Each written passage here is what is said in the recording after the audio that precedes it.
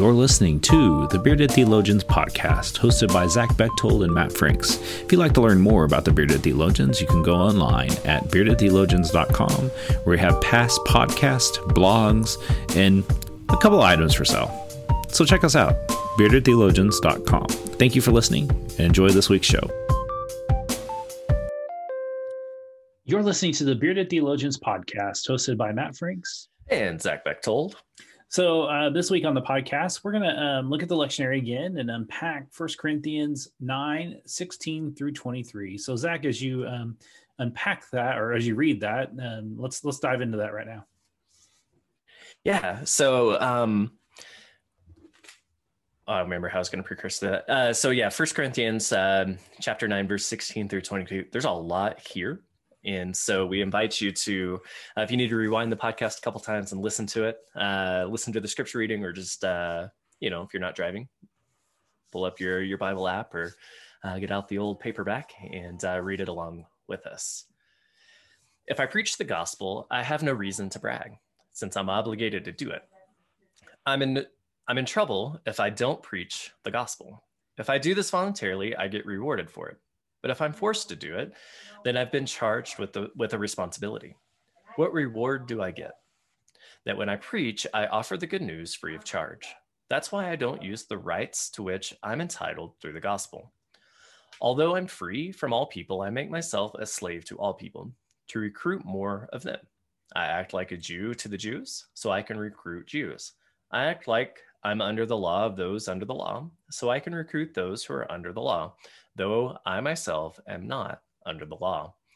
I act like I'm outside the law to those who are outside the law, so I can recruit those outside the law, though I'm not outside the law of God, but rather under the law of Christ.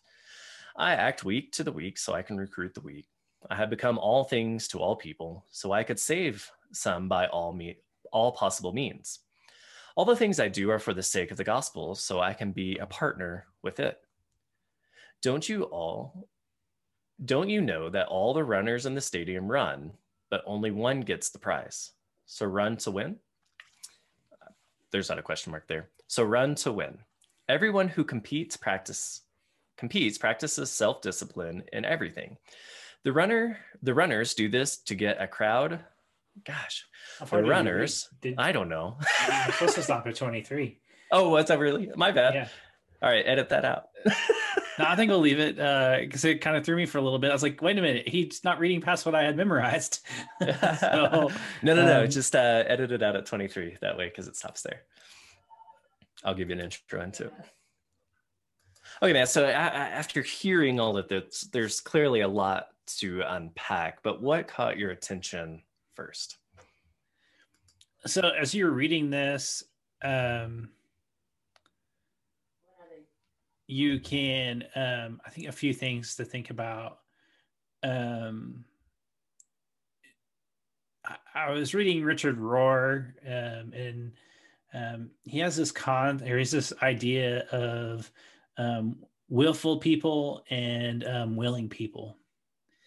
And I'll use this line. So the line is, willful people use scripture literally when it serves their purposes, and they use it figuratively when it gets in the way of their cultural biases. Willing people let the scriptures change them instead of using them to change others. And I think, thinking about that and thinking about what you read, I was thinking about the differences between being a willful preacher and a willing preacher. A willful preacher is going to manipulate the situation to preach a particular message that's going to be not necessarily conducive to what really Jesus had said and how Jesus taught us how to live. And definitely have seen a lot of those. And I mean, we can recognize a lot of those, but those willful preachers are preaching the text, speaking at what it means to them, and asking you to really do the same, go forth and do likewise. I mean, it's very, very Christ-like in the approach.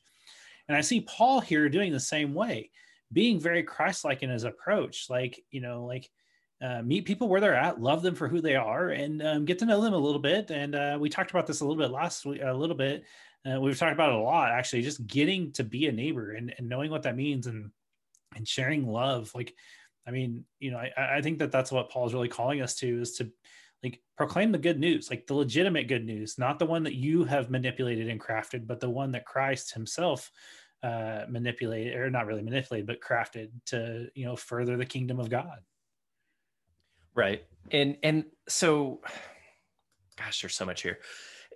It's the difference of anyone, pastor, preacher, just person telling you this is how it is, as opposed to let's do this together, right?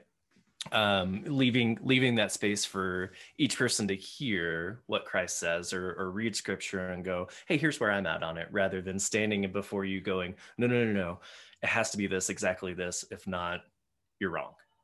And I appreciate, I don't often appreciate things about Paul, but this is one of the things that I do appreciate, because like you said, Paul here is trying to model that thing that Christ does, and be all things to all people, to be in the space that he needs to be in those moments. And if you read, Matt and I talked about this before we hit record, if you read certain translations of this, there's winning language in it.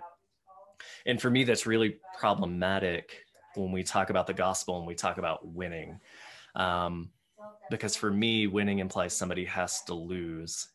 And if somebody has to lose in the gospel, to me, that goes against the love that Christ has for all people, going and being in the places that Christ needed to be in and wanted to be in with people who were seen as less than. If you look at that as winning, who did Christ have to step on to get there? Or who do we have to step on and make sure they lose so that we can win here in the church? And that's the exact opposite of what Paul's teaching here, talking about here, is go to the places you need to go to.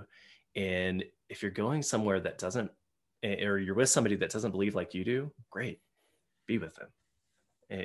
And don't be the the sleazy used car salesman and just trying to say, no, this is what you need to do to be saved or to be whatever. Rather, be authentic in who you are and just live out this life and calling of love, and let it change you and see how it changes the world around you, rather than trying to change the world around you to meet those expectations. Well, I always think of, remember when we heard Rudy Rasmus, and I know he's like, I could see you cringing a little bit because I talk about him a lot in pre. I like Rudy. I know, but remember when he preached at World Methodist Conference, and he has this great line, love is allowing a person to be who they choose for themselves without the instances that they meet your expectations. Right. And I really do believe that that's what Paul's trying to say, at least even in this, but I mean, he does it in a few other places too. And that's definitely been manipulated. And I think it's that willfulness of wanting to connect with people, to share why the good news made an impact and difference on your life. Like, and I think that that's the one thing we have forgotten in regards to evangelism. We have forgotten to share the good news. Why does it make it, like, literally, like, I'd really like for you to think about this. Why does the good news make a difference on your life now? And how can you share that? Like, what does that mean for you in the world? We haven't equipped our people to do that. No. And, you know, our favorite Trappist monk, Thomas Burton, has a similar quote of, it's not our job to qualify who gets to love. It's our job to simply love. Right. And it's that same idea that Rudy's getting at, right? And that it's, here's what love is. And often we look at the gospel as we have to go win. We have to take this mission out and we have to win as many people as we can, or we're not doing good enough. And that's just not it. It's not. Love is not about winning. It's about being and creating space for folks. And I don't know, getting all fired up. I'd lost my train of thought. Well, and I think that that's where, like, we have to be aware of what we're doing and understand that everything we do is an opportunity to present the gospel to someone. I talk about this a lot, you know, before I became a Christian and became very faithful in the church and all that stuff.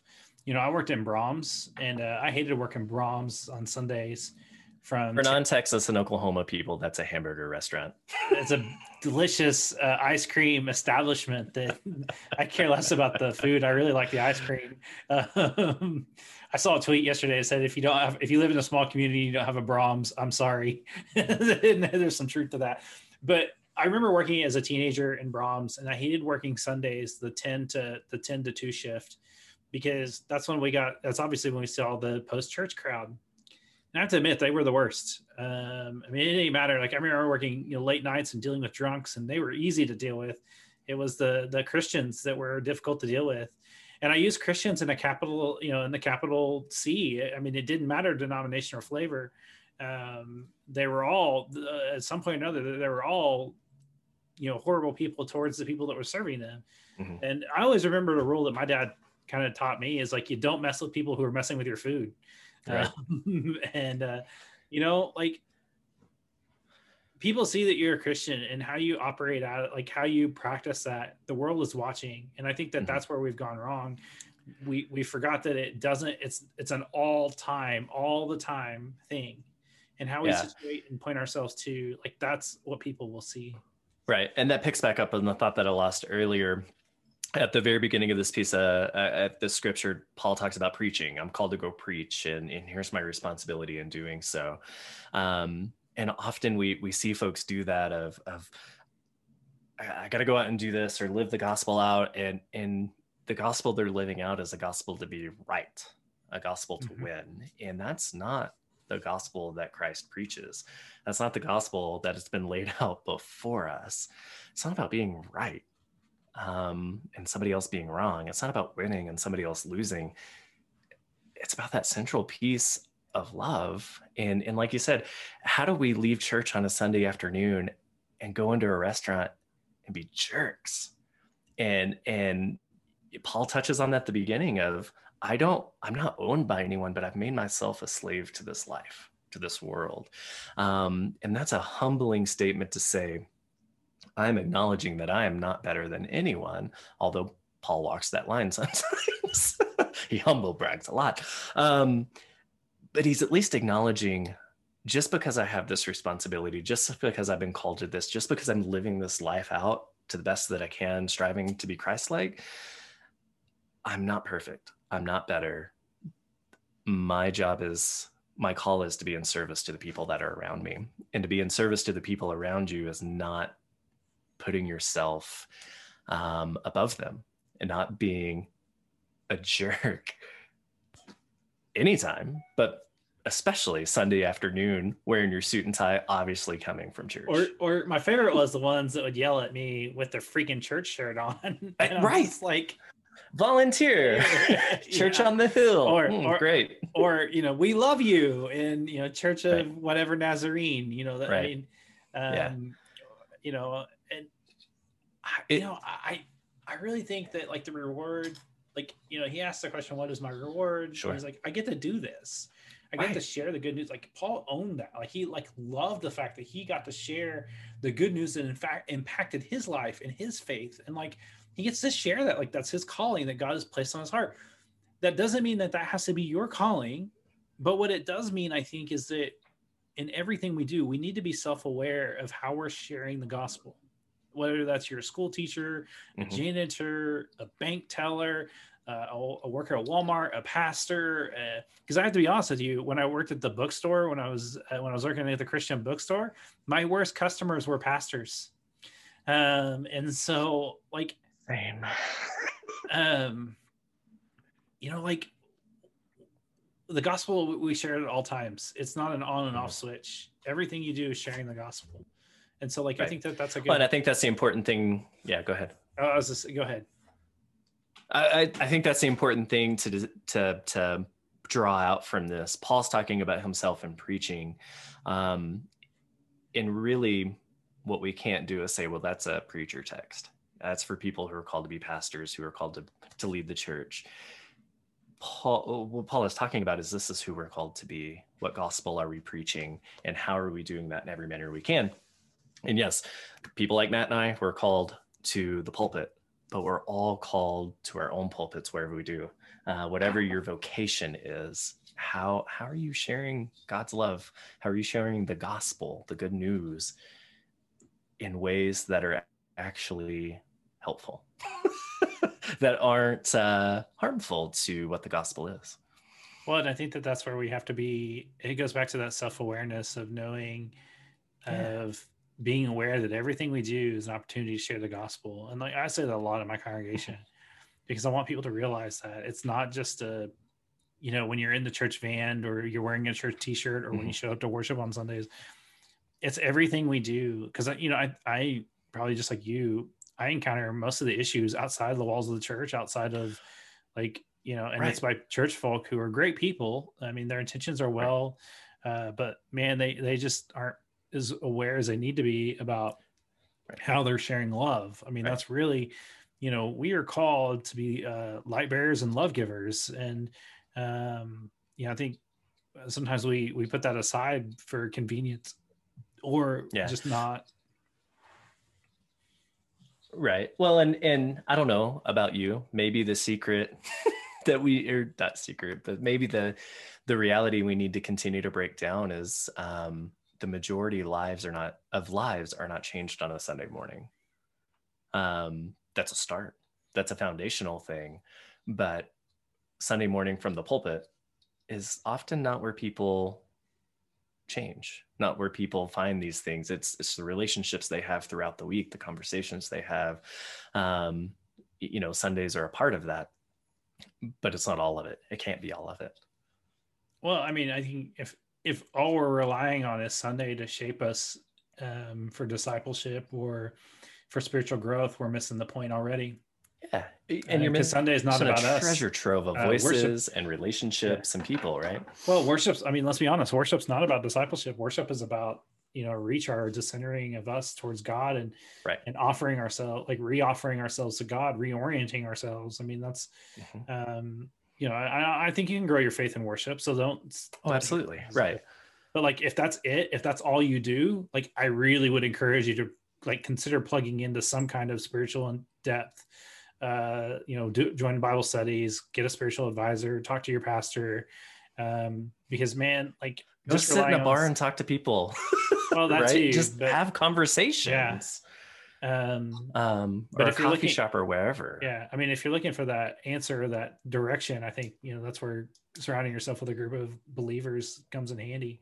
And I think that's something that we have moved away from with just the convenient. I call it the convenience of Christianity. We've tried to make Christianity so convenient that we're not willing to do the work of spiritual growth. And I just,